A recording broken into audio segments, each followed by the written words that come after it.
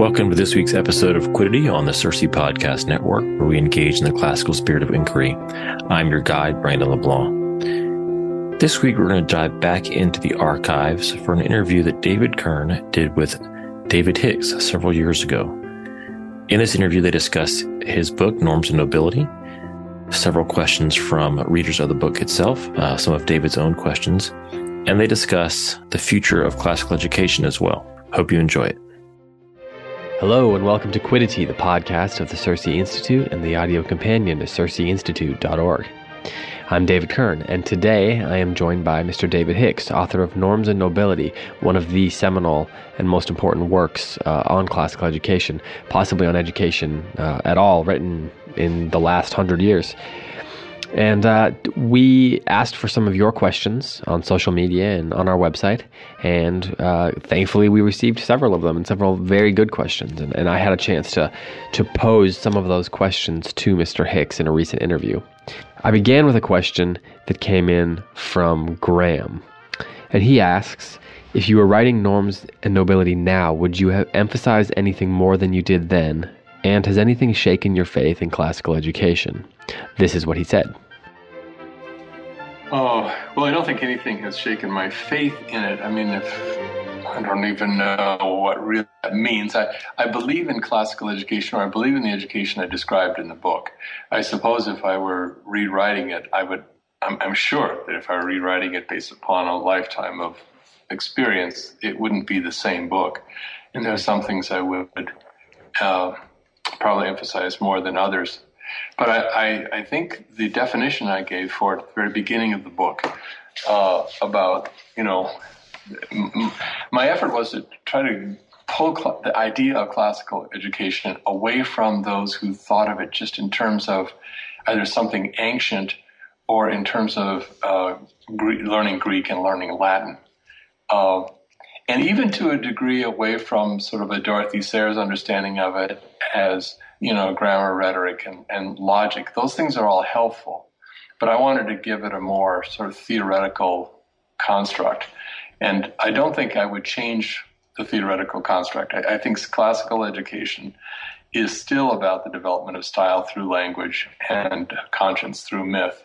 I think that was actually, if the book contributed anything to the world of ideas, I think that definition is probably, I'm sure it can be argued, but I think it is what the book contributed. I suppose I'd talk a little bit more about science and the way science has completely sort of captured our modern thinking about education. Can you explain that a little bit? Yeah, I think that science starts from the presuppositions of science are not the same by any means as the presuppositions of a classical education. Presuppositions of science is a sort of naturalistic assumption that everything we can know and can think about is represented to us through our five senses. It's a very materialistic, positivistic sort of assumption about what is knowable and what we should be studying and how we should be studying. We should be using methods that that science is comfortable with in terms of our study. That was certainly not the view of the ancients, and it's certainly not my view.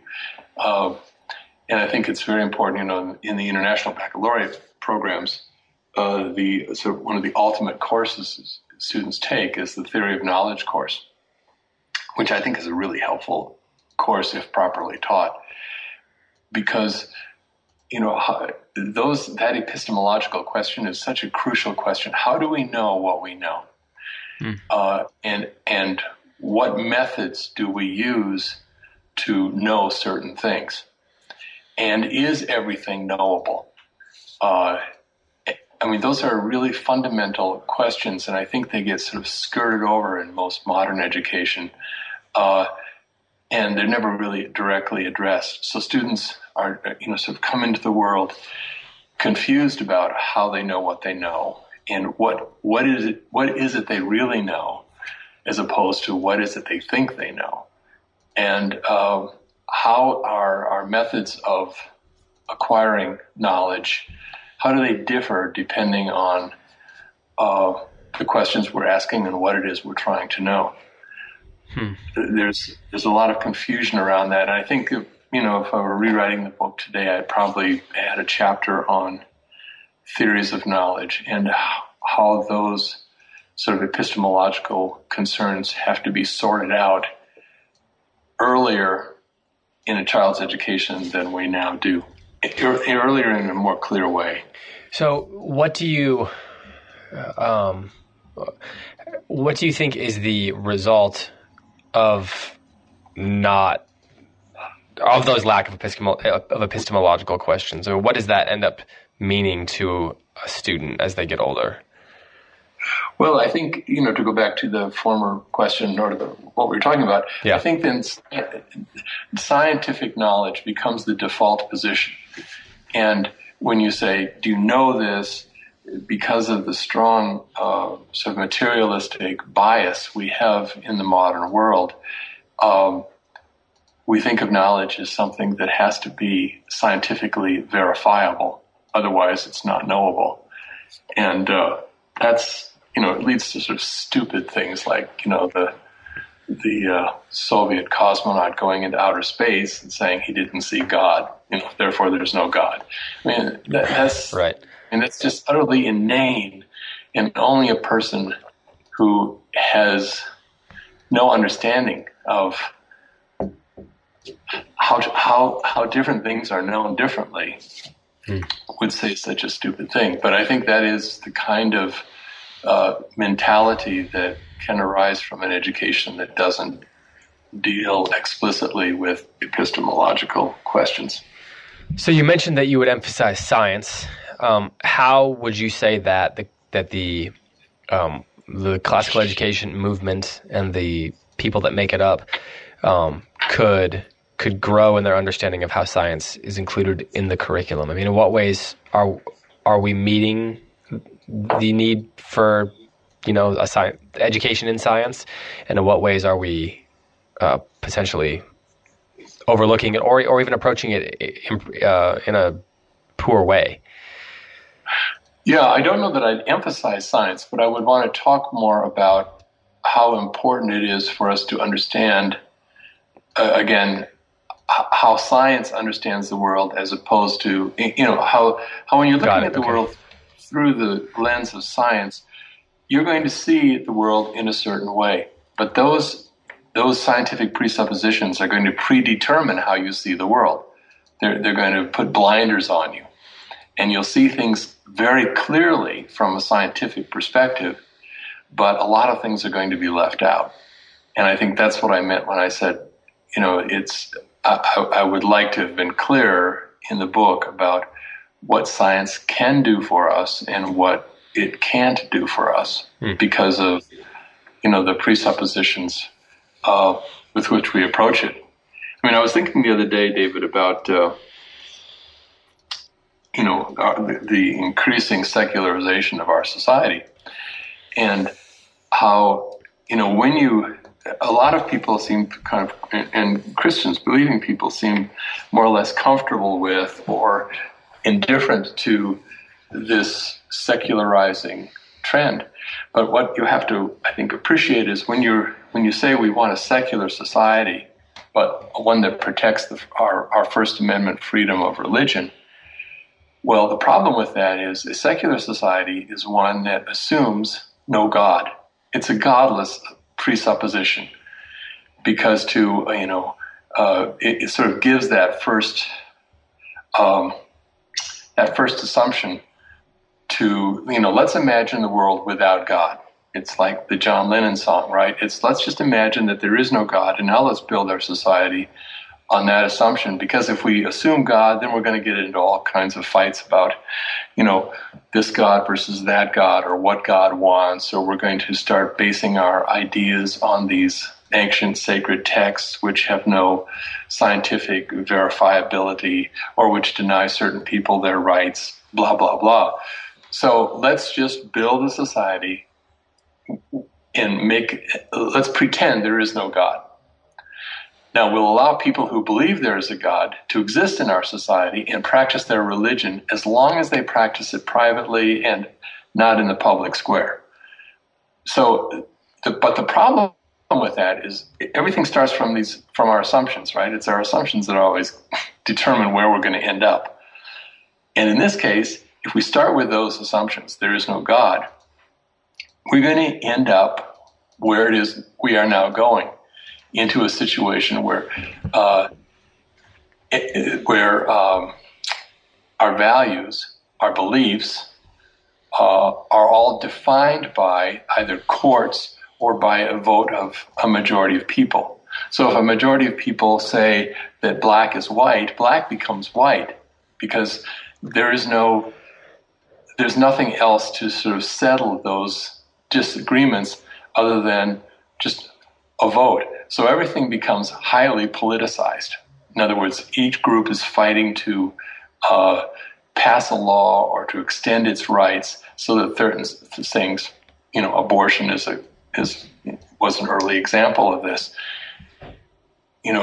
Abortion was regarded as a grievous sin until the late 60s, early 70s, and is still regarded as a grievous sin by most Christians. But it's now not only legal, but it's commonly practiced almost as a form of contraception in this country, because it became, if you start with the assumption there is no God, then any kind of divine or sacred or religious prohibition against abortion has to be thrown out, and you have to deal with it strictly on the basis of, a show of hands. Who's for it? Who's against it? Well, more hands are for it, so we'll let it go. Or an assumption like a sort of premise that in a godless world, what matters is going to be what you can do anything you want to do, because this is, of course, what Nietzsche said and Dostoevsky said. In godless world, everything is permissible. So now everything is permissible, with the caveat that I'm not going to do something that's going to hurt somebody else. And that's the governing sort of rule. And of course, in order for that to work with abortion, you have to assume that the fetus is not someone else. Right. It's just a piece of protoplasm, and therefore I can control it and I can destroy it.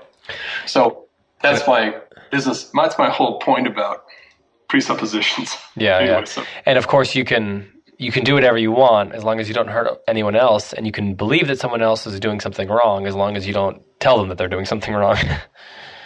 Yeah, that's right. I mean, it's sort of everybody's in their own box. Which actually kind of brings me to a second question that was sent in, and this is sent in by Dan, and he asks, how do we teach our students a moral vision without becoming moralistic and preachy? Yeah, that's a good question, and it's a really important question, I think, and we're going to become, as Christians particularly, increasingly put on the defensive about that, I think.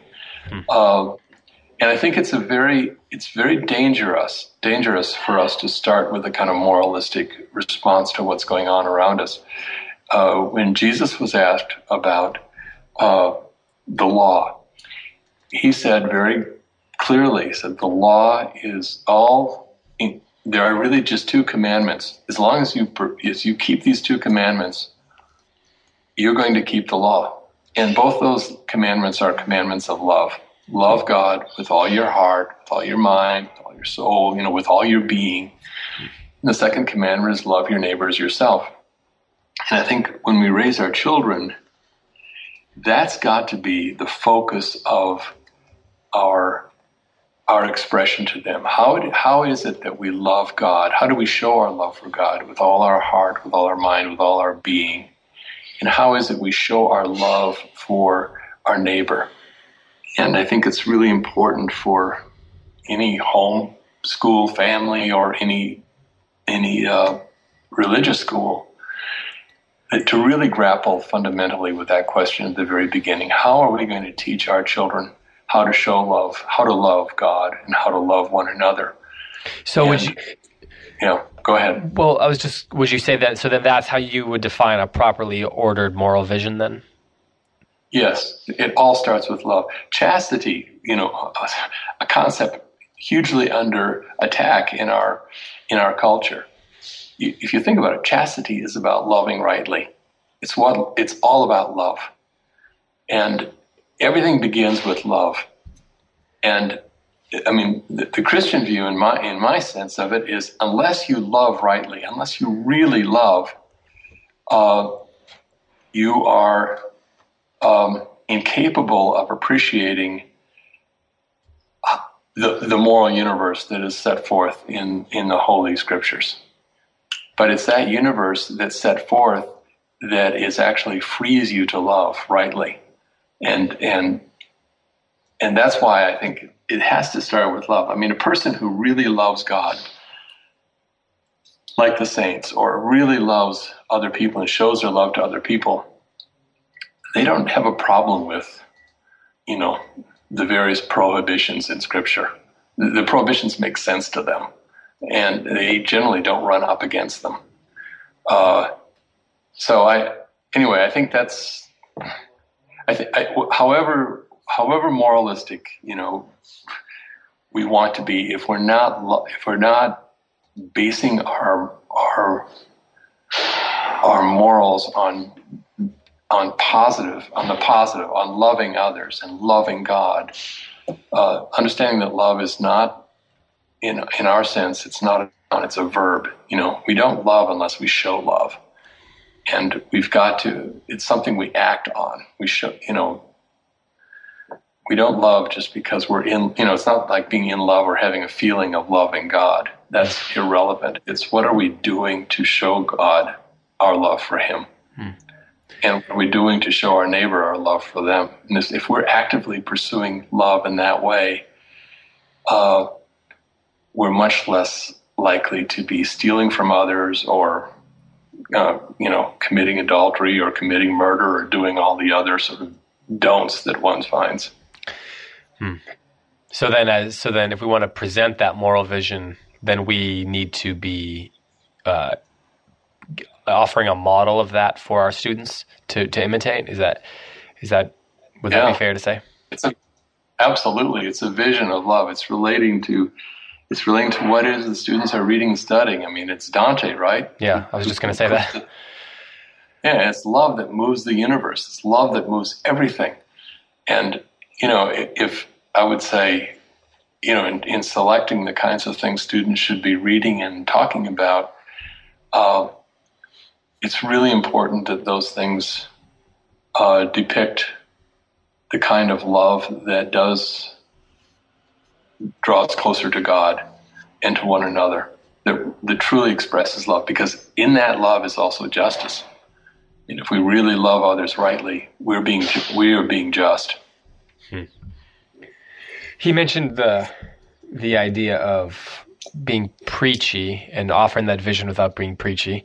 To what extent would you say teachers and parents should be preachy, or at least toe that line? And I suppose that might be a word that needs to be defined, but what do you think about that? I mean, if you're casting this vision or this model that can be imitated, there obviously needs to be a point where, discipline and kind of stating things to our students and setting the rules and things like that needs to happen. But where's the line there? Well, my sort of interest and background is in the school, and I don't think there's a place for preaching in the school. I think that's the place for teaching. And if your goal is to get across a moral idea or point or principle, I think it's important to think about how to teach it. I mean, one of the great exemplars of that, of course, is Socrates. Socrates, who began with questions, because it was his view, and I share that view, that any sort of moral concern you might have, it can be taught. It can be taught by looking around and seeing the consequences of not having such a moral rule, or it can be taught through literature, through those who express it, those who embody that moral principle, or those who don't, or who attack it. and what is the consequence of that. But teaching proceeds through questions, not through dogmatic statements. And I think that's what ought to be going on in schools. And not only that kind of questioning, but when you talk about the moral universe, I think we can do a much better job than we do of looking at things that have gone awry, or behavior that is really unloving or contrary to the teachings of Scripture. To look at that behavior and really examine it, not just attack it or belittle it or decry it, but look at it and start asking questions about it. What if everybody, ask a Kantian question? What if everybody behaved like that? What if that behavior can we base a general principle on that behavior and say everyone should do that? What would be the result? There are so many good questions to be asked of bad behavior. And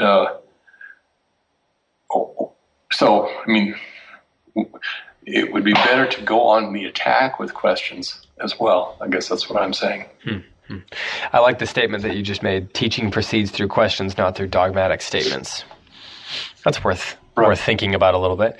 Let's kind of shift a little bit here and go to a different sort of question. Well, a somewhat different sort of question. Christina says or asks, can mythos and logos be explained in different words? She says, I think I understand a bit what is mythos, but I can't seem to wrap my mind around what is logos. What do you think about that? Well, these are both, Greek terms, and they're extremely rich terms. And you can take them sort of in many different directions. Sure, yeah. But the direction I would take that in terms of giving Christina a simple sort of way of distinguishing, I shared earlier my sort of definition of classical education. The notion of the development of style through language and of conscience through myth.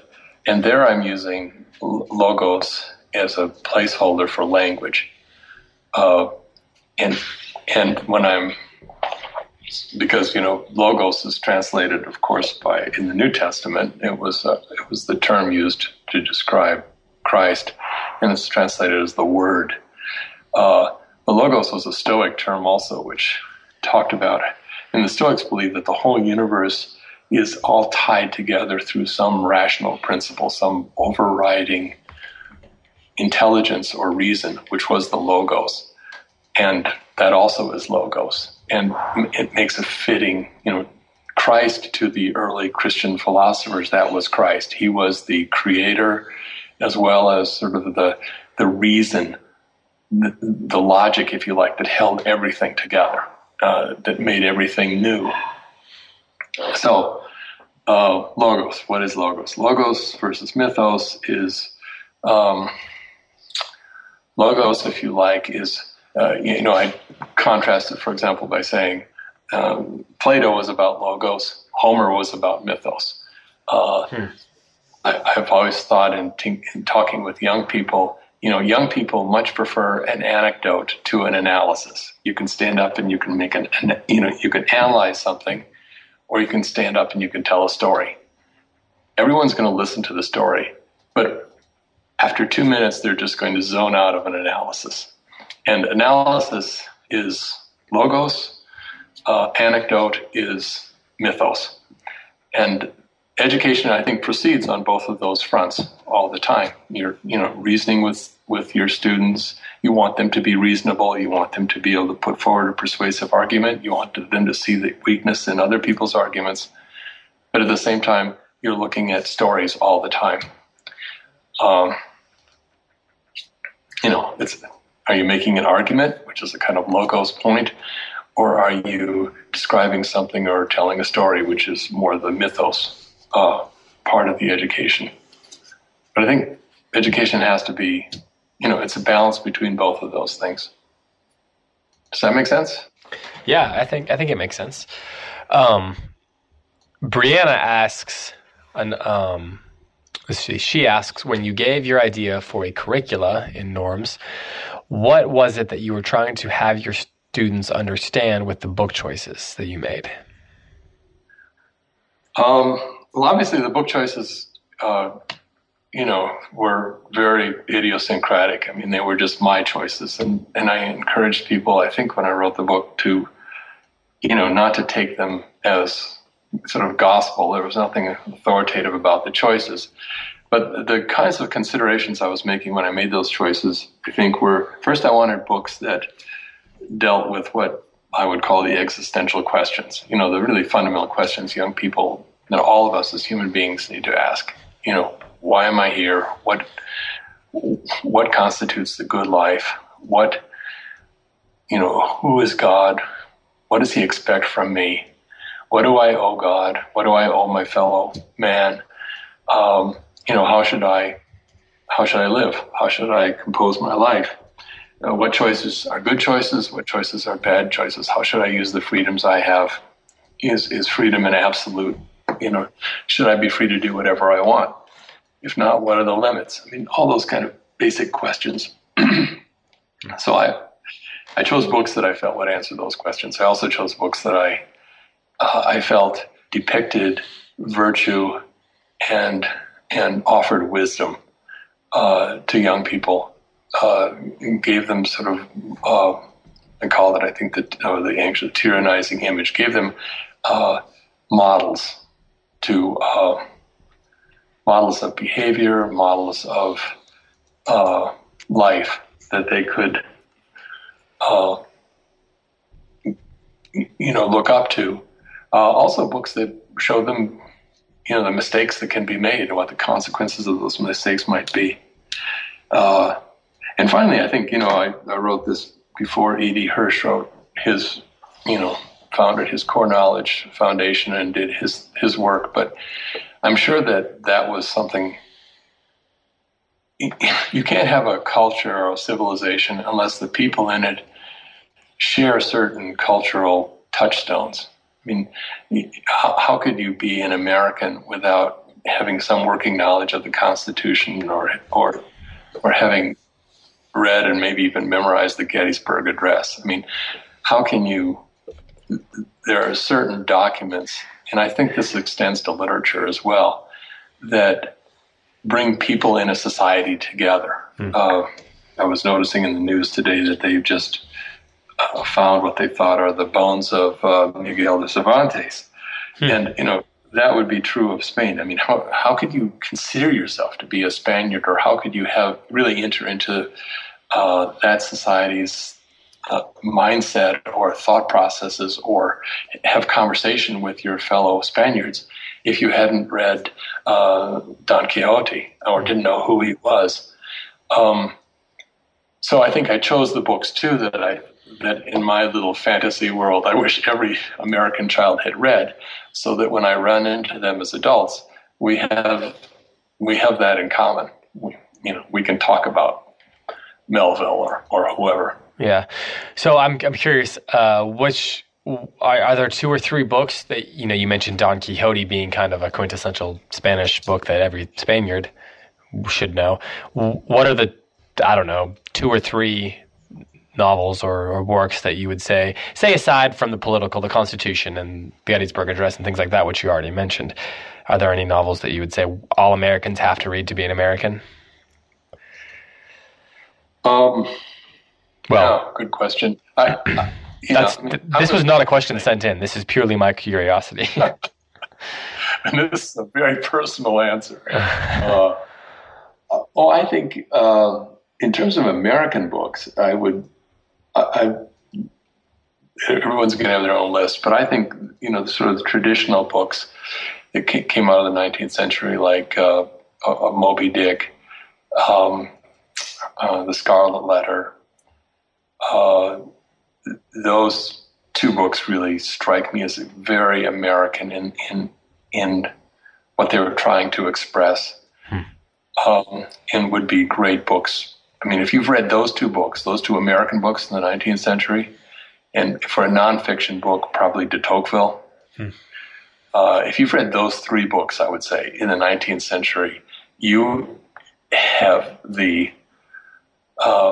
you can put down very deep roots in that soil for an understanding of what this experiment in America was all about. You mentioned, that those books were from the 19th century. One of the questions we got was kind of related to that, and that is, how should a classical educator, whether in the school or in the home, approach the modern novel, or modern fiction and storytelling in general? You have any thoughts on that? Yeah, very carefully. I don't. There are some wonderful modern novels and writers, and I think I guess my bias, I would tend to go more with short stories in the modern era. Why is that? Well, because first, I think the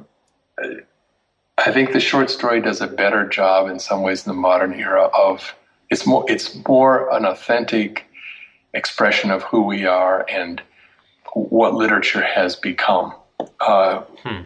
Most films now are based on short stories, not on full novels. And I'm also the short story writers. It's I think just a more honest expression of how we spend our time, and I don't see us. Fewer and fewer people are reading the long novels, especially the ones that are really ambitious. Frankly, I think a lot of the modern novels are in a way. I mean, they're, of course, you'd expect this, like modern art. I mean, I see modern novels and modern art and all of modern music, for that matter, as a honest depiction of sort of where civilization is or is going. But it's not something that I'm that I would choose or select and hold up for emulation or admiration to a young person. I think it's something they might be able to come to later in life. I would not take a child. I wouldn't take a child to the MoMA until they had completely. Until they had seen the Prado and the Louvre, right? I mean, I think they need to understand sort of where we've been in the past in order to understand and be able to look with a confident and critical eye at what modern artists and writers are producing. Are there any short story writers or novelists that you would say that we should be reading right now? Currently living. I don't living. Boy, I wish I could have got my library behind me. I'd love to have 5 minutes to sort of rifle it and get back to you on that. I mean, the writers they're not living, but they're also certainly worth reading, like Eudora Welty and Flannery O'Connor, writers like that express. Of course, I'm going to come to these things with a strong Christian bias. Sure. Yeah.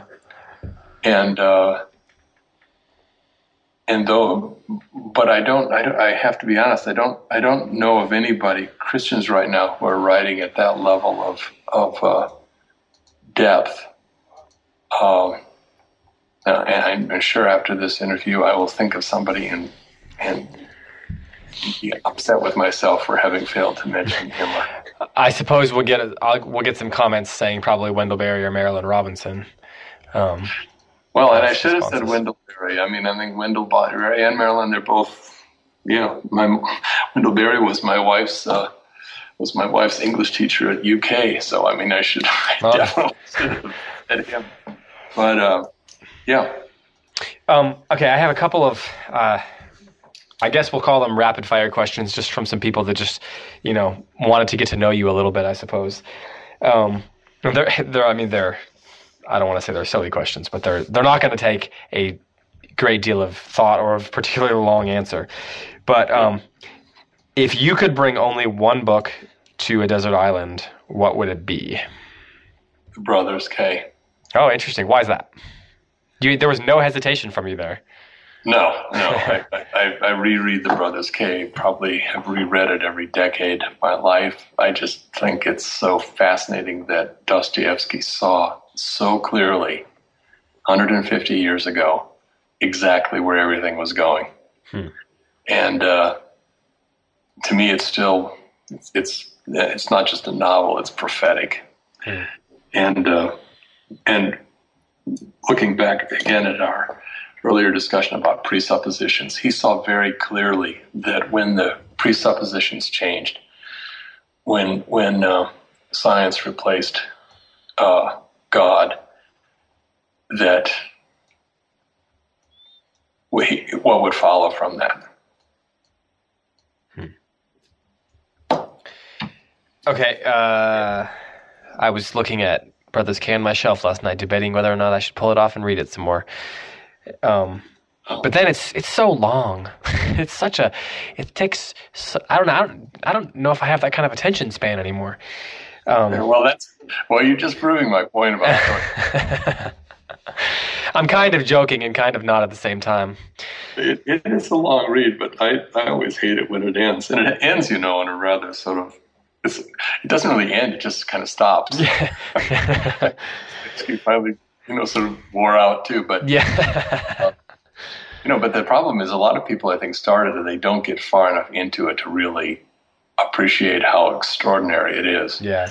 But the whole chapter on when Ivan is having his hallucinations and seeing the devil, that's just brilliant. I think. I mean, it's better than Screwtape Letters. Mm-hmm. Okay, another reasonably simple question, I suppose. You live in Montana, so you live in the West. Do you have a favorite Western novel or favorite Western book?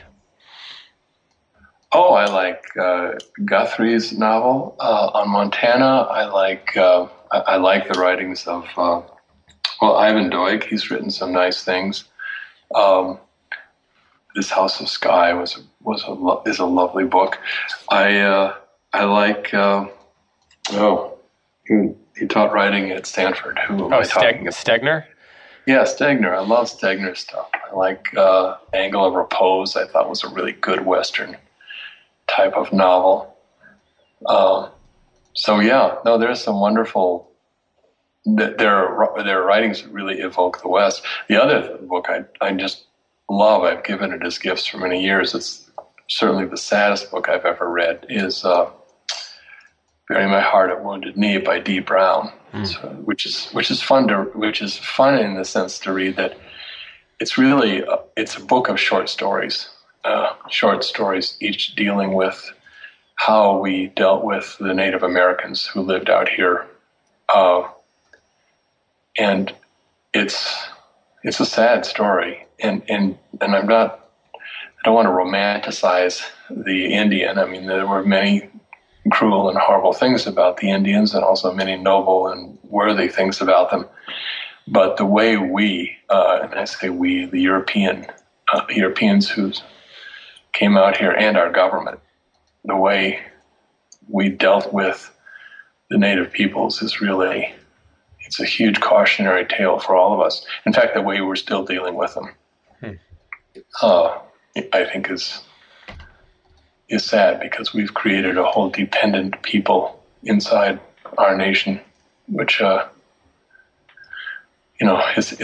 not saying it's easy. It's hard to know exactly what the right thing to do is, but we've certainly done the wrong things. What if you could only have one meal? What would you eat? I always like the meal question. Oh my goodness, that's a tough question. I'd have my wife's shrimp and grits, I think. That's a good choice. I haven't heard the shrimp and grits choice before. Okay, here's another quick one for you. What would you? Wait a minute. Are you getting shrimp in Montana? Are you just going out to the lake behind the house and shrimping? No, We do all of our shrimping at Costco here. Yeah. Yeah. Here's one for you. What besides when you're not studying or traveling, what are you doing with your time? What are some hobbies that David Hicks likes to do? Well, there are lots of things. West of the Moon is a large place, and so I'm constantly, pruning the olive trees, feeding the birds, working in the garden, planting trees, irrigating. It's the West, so everything has to be irrigated if you want it to grow. So there's a lot of outdoor work, which I really love. And other than that, we spend a lot of time reading. We built a new church here last year, and Betsy and I did the stonework on the church. It was a wonderful, fun project because it's a small church, but and a poor church, but we have a lot of talent in our church, especially from Eastern Europe. Eastern Europeans have come over. A lot of them are builders or artisans, have other skills. And so we figured out a way where we could actually build a church without having to, raise the money that normally we would have needed. I think maybe you can only do this in Montana because in most states you'd have to have a license this and a license that to do all the work. Yeah. Or even a unionized person. Well, in Montana, you don't have to do that. Montana's the only state left where you can actually be buried in your own backyard. You don't have to be, I think you have to have like 5 or 10 acres. But if that's the case, you can just dig a hole and put yourself in it. So that's you just have to have someone cover you. You just have to have someone there to, throw the dirt on your face. So it's it creates those kind of opportunities, which probably don't exist in many places anymore. But it was a fantastic experience. We all got together, and I think to the glory of God, built a really beautiful temple, and it brought us all a lot closer together. I think in many ways, everyone was able to contribute something. It was really fun. Mm-hmm. Okay, 2 final questions for you. And here's your penultimate question. Where should we begin with a kindergarten age child for a classical education? When do you begin more structured learning and or using a curriculum? This one is not my question, but it is meaningful to me because I have a 3.5-year-old who's starting to be interested in things like that. So I'm personally intrigued to hear what answer you're going to give for this one. Well, I assume we're talking about someone who's going to be homeschooling, or yeah, but I think that's where the question is coming from. Yes. So answer. You can speak to that, and I assume some of the principles will apply in a traditional school setting, even though without some of the freedoms. Yeah. Well, if you're starting in kindergarten, you're starting too late. I'm just kidding. What do you mean by that, though? I mean, you say you're kidding, but what are you kind of getting at there? Well, what I mean is that I think when you have a child, when you decide to have a child, it needs to start from the moment the child. You have to start thinking of yourself as the child's teacher from the very beginning, and of course, you teach through love.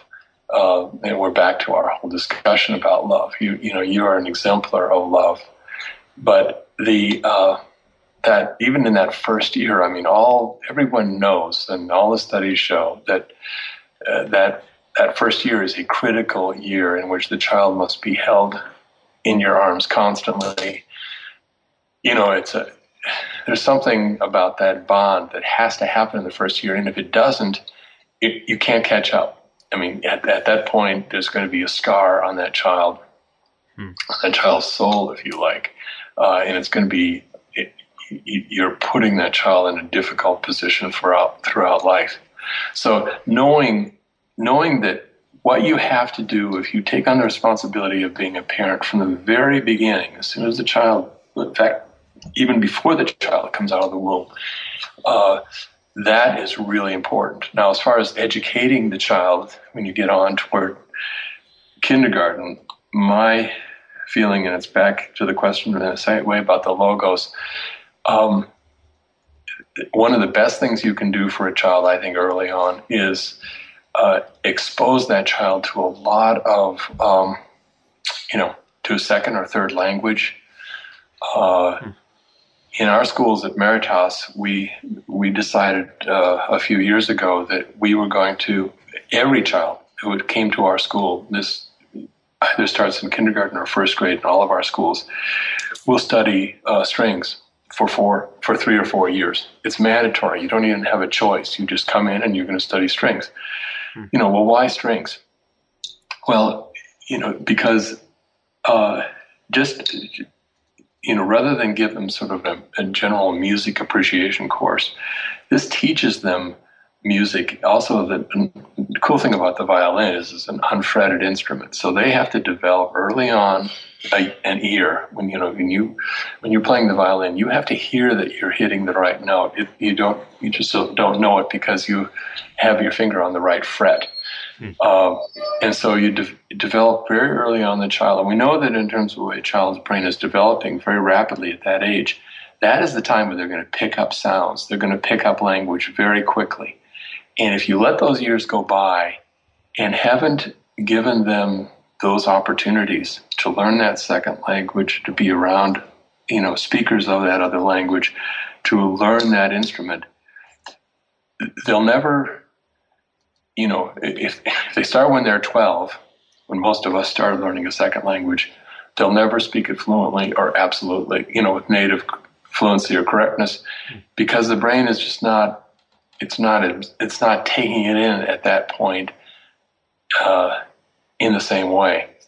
So it's knowing. I would encourage people to look at look at the modern research on brain development. There's so much going on right now, and see what is happening in the brain, and to tie what they're doing with the child at home with what's happening in that child's brain. And of course, the other standard is, children need to be read to constantly, and that should happen well before kindergarten and should continue well after elementary school. So the three things you mentioned you just mentioned, they should be read to constantly, they should be exposed to second and sometimes third languages, and they should be learning music, specifically, if possible, strings. Is there a time or a way or an age when you think, formal learning should begin, this sit down, do a lesson learning? Or would you say, there's a lot of talk in classical education right now, specifically in homeschooling. Well, you get this whole unschooling movement, like most of the schooling being done while playing or things like that. And I know that's not the whole definition of unschooling, but there's a lot of talk about that sort of thing. So from your perspective, is there a time or an age when the more formal, structured side of schooling should begin? I guess I assume it depends on the family, but... Yeah, it's a good question. I heard that word structured in the question you originally asked, and I kind of walked around it because I'm not really sure what it means. It reminds me a little bit of conversations I sometimes have with fellow believers who are really put off by liturgy, right? Mm-hmm. And, I try to point out, look, it doesn't matter where you go to church, there is a liturgy. It's just, it's just a different liturgy. there is always a structure to anything. Sure, If it's completely unstructured, it isn't. It just doesn't even exist. There's always a sort of a frame around something that's happening all the time. So I think the question really for me would be, for small children, it's important to structure things differently, to keep things not unstructured, but, things should be play, often for children. And children should also have their own time to just play with themselves. Give them things, whether it's blocks or something like that, to just create their own things. There needs to be a lot of that opportunity and time to play with one another, to do things collaboratively, to build teams. I think, though, it's smart when you're doing that. And I'm not by the way, I should have said this. I'm not, this is a personal opinion. I'm not the world's authority on early childhood education. But I think there are tremendous opportunities with small children to give them the right kinds of toys to play with, toys that really fire their imagination or provide them with opportunities to do things they wouldn't otherwise have thought of doing. And also give them games that encourage them to, say, work together to achieve something rather than just individually to achieve, but games that, make everybody in the group dependent on everybody else. I mean, it's worth it as a parent to really think through what kind of play your children are involved in. And then I think it's also important to get out of the way and not be constantly, manipulating and trying to make things go the way you want them to go, but let the children, have their own time. But I also do think that some structured lesson by the time they're in kindergarten, some sit-down time, even if it's only 10 minutes to memorize something, is, I think memory is really important at that age, by the way. And that's something that's not often thought to be important, but I know the memories, my parents, that was we were not homeschooled, but we had to memorize a verse from the Bible every day before coming to the dinner table at night and recite it. And it was our family tradition, and it sounds pretty draconian now, but at the time we were 4 boys, we all did it, and that experience is precious to me now. I mean, I remember a lot of things now that I would not have stored away if that hadn't happened. And I think it helped me as a student later on, too. I was able to retain a lot more. And it's not retain it just to play it back. But when you have all those things in play in your memory, you can start making connections, and you can start, when you're reading Cervantes or you're reading Dante, you suddenly, that phrase from the gospel just comes back to you, or that story from Genesis comes back to you. You understand the illusion. You're working at a much richer cognitive level than if you didn't have all that stuff to draw upon.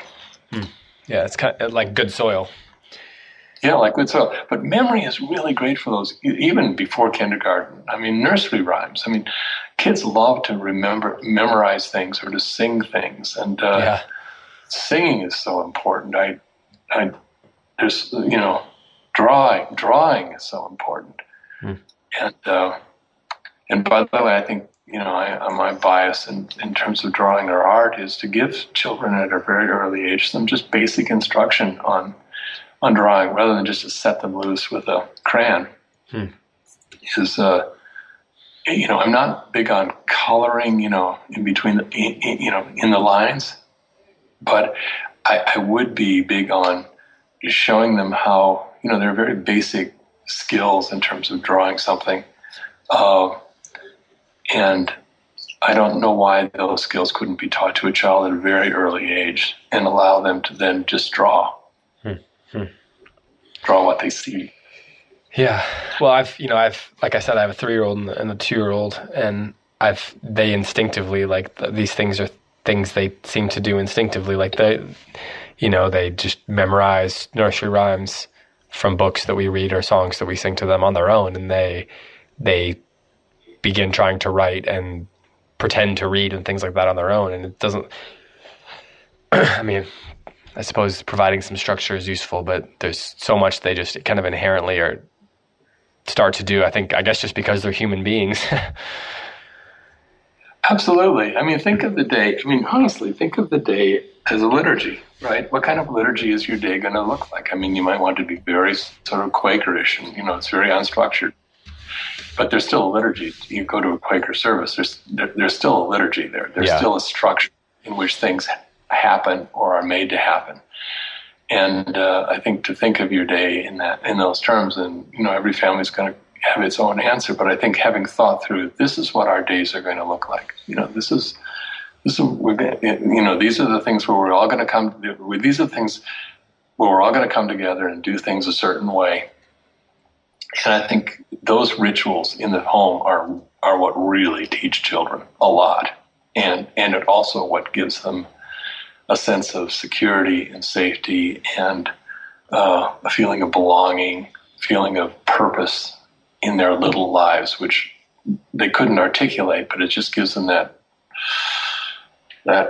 structure that allows them to know, and this is how this is when we come to the table. This is how we eat. This is how I greet a stranger in my home. This is how, the saddest thing is to see young people who meet a strange adult and they freeze. They don't know, what do I do here?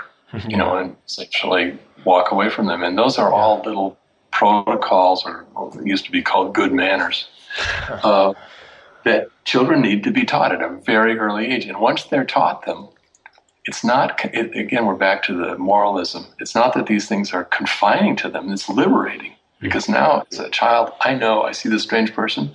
I have the confidence to walk up to them and introduce myself and ask them their name. If I haven't been taught the little protocol for how to do that, I'm paralyzed. Yeah. Okay, one final question that was sent in, and you've been at least on the periphery of, I think, classical education for a long time. You've been involved in schools for a long time. But based on what you've seen, how or where do you think that the classical education community can or should grow? Like, what's the next step or the next area that you think the community of people who are trying to truly educate classically would benefit most from kind of focusing on in our own growth? And that can be individual or just the community as a whole. I guess they're kind of one and the same. Boy, I am probably the wrong person to answer this question because, as you say, I've seen homeschoolers who are trying to do this, and I've visited in some classical Christian schools. Any of them would be in a much better position than I would to answer this kind of a question. I guess I see the country, our country, see the problems that even the Catholic schools are just being themselves. They're under attack constantly. And I think that I don't see that trend going away. I think it's going to become more pronounced as we continue again to see. We're back to Dostoevsky and the Brothers Karamazov.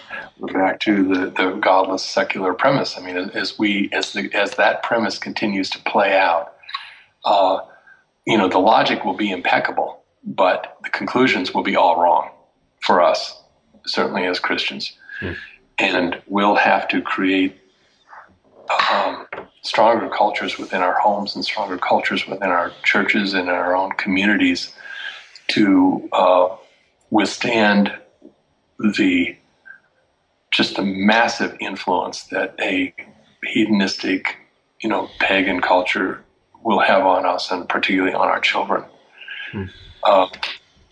So what's the next stage? Probably the next stage is to throw out all the televisions. I don't know, but how to prepare our children for life in the world without allowing the world to completely destroy their faith and corrupt them. And that's a tough. I don't have an easy answer for that. I don't know. Pray, I guess. We have to pray a lot, and we have to be willing to, again, sort of the things we've been talking about. Start at a very early age and educating them, create strong cultures in the home, make sure that they're being exposed to the very best things. If we start at an early age exposing them to the very best, I think as they get older and start to experience what the world has to offer, they'll at least have a a baseline, a touchstone from which to judge what's coming at them. If you really, love the music of Mozart or Charles Wesley, for that matter, and really understand it, you're going to have almost an allergic reaction when you hear rap music, right? So I think there's some value in that, or if you've really, but if you don't have those, and this is where the classical education comes in. If you don't have those touchstones, if you haven't really appreciated and been exposed to really great art, great music, great thinking, great literature, you're not going to have you won't have anything against which to judge all the garbage that's going to be coming at you when you're out in the world. But I don't know. That wasn't really an answer to your question, David. I'm sorry, but I feel presumptuous of me to provide, to suggest how the classical Christian movement could move forward. I have not. It has moved forward at an amazing rate, in my opinion, because when I wrote Norms, it didn't exist, and I didn't even envision it. I just wrote Norms out of my own personal observations of what was happening in education in America, and where I thought we had sort of taken a wrong turn, and I didn't envision a classical Christian school movement at all. Thank you for joining us on Quiddity as we refreshed ourselves at cisterns of learning dug long ago, drawing from springs too deep for taint. You can send your comments and questions to podcast@cerseiinstitute.org. Hope you'll join us next week for another episode, and be sure to check out the other shows on the Cersei Podcast Network.